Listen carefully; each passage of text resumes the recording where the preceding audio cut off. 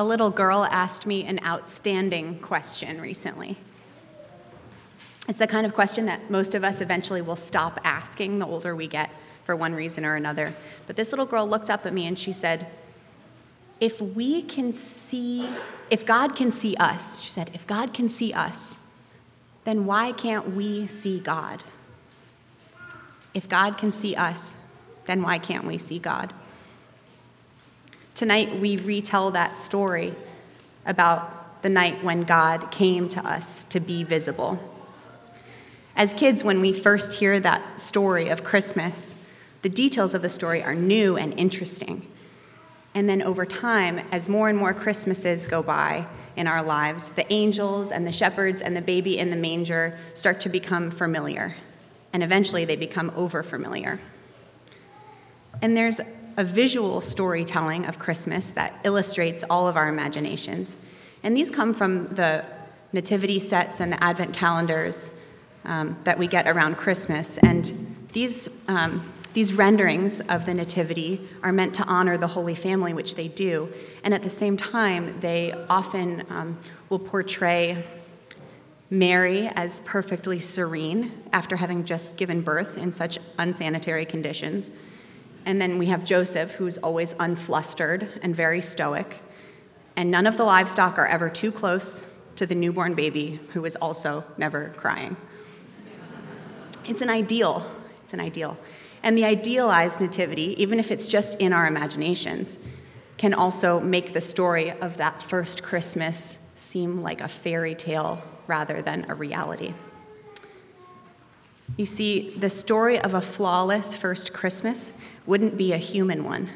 It would be the story of a distant God who sees us, but whom we can't see in return. These weeks and days leading up to Christmas are full of messages for us that can make us feel like we're supposed to be living out our own realities in really specific ways, and oftentimes can make us feel like things are supposed to be perfect. I was getting gas the other day when Kelly Ripa came on that little TV at the gas pump, and she was advising her audience that you should really get all of your food prep and your cleaning done before Christmas so that you can be 100% present with your children and your guests. Join in the magic, she said. I thought, what a nice idea. And so I watched Kelly. I did. I like Kelly Ripa. I watched Kelly, and I was sort of transfixed and subconsciously thinking to myself, wow, she probably really knows that woman Mary in the nativity set, who also had everything totally together on Christmas.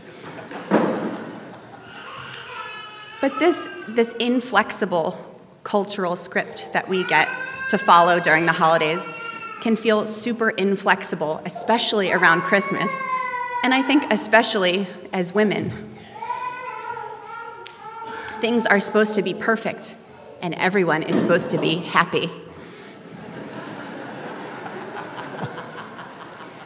But whether we're children or adults or somewhere in between, all of us will at some point perceive others to be experiencing realities that are somehow way better than our own reality.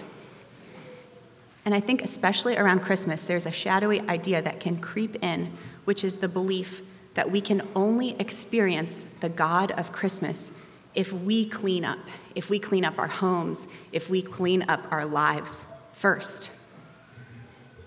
But when we let our imaginations fully enter into that sort of shockingly messy first Christmas, the details that we get, that Luke just gave us, that we heard, that Mary was not home for Christmas, that she was surrounded by strange men who had been camping in the neighborhood in a cowshed, when we can really know that in our hearts that this is the reality in which God chose to enter the world, then suddenly we have an up-close God who we can see. And it's a God who doesn't wait for things to be perfect to act. Tonight, we bring our questions and our wonder to a God who became fully human, not just partly human.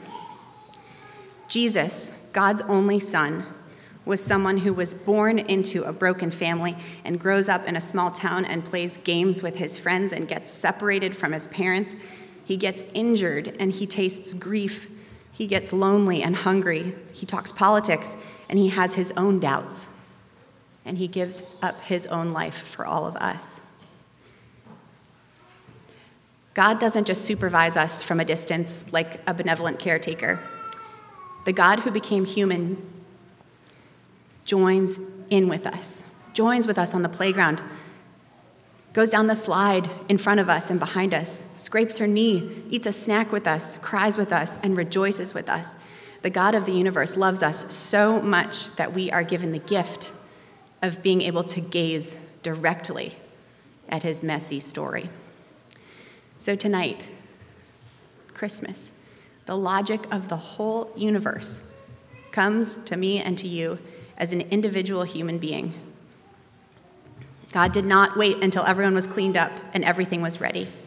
And God being with us doesn't depend on the way life feels, thank God, or how ready to celebrate Christmas we are. God comes to us tonight, not just to be visible, which God was visible, but to become forever and intimately involved in our lives. It's a God who can handle our questions. Questions like, why can't we always see you, God? In Jesus, God closed the distance. So I will leave us with the words that the angel spoke to those strange men camping in the neighborhood. The angel said, "Do not be afraid, for see, I am bringing you good news of great joy for all the people. To you is born this day in the city of David a Savior, who is the Messiah, the Lord." Thanks be to God.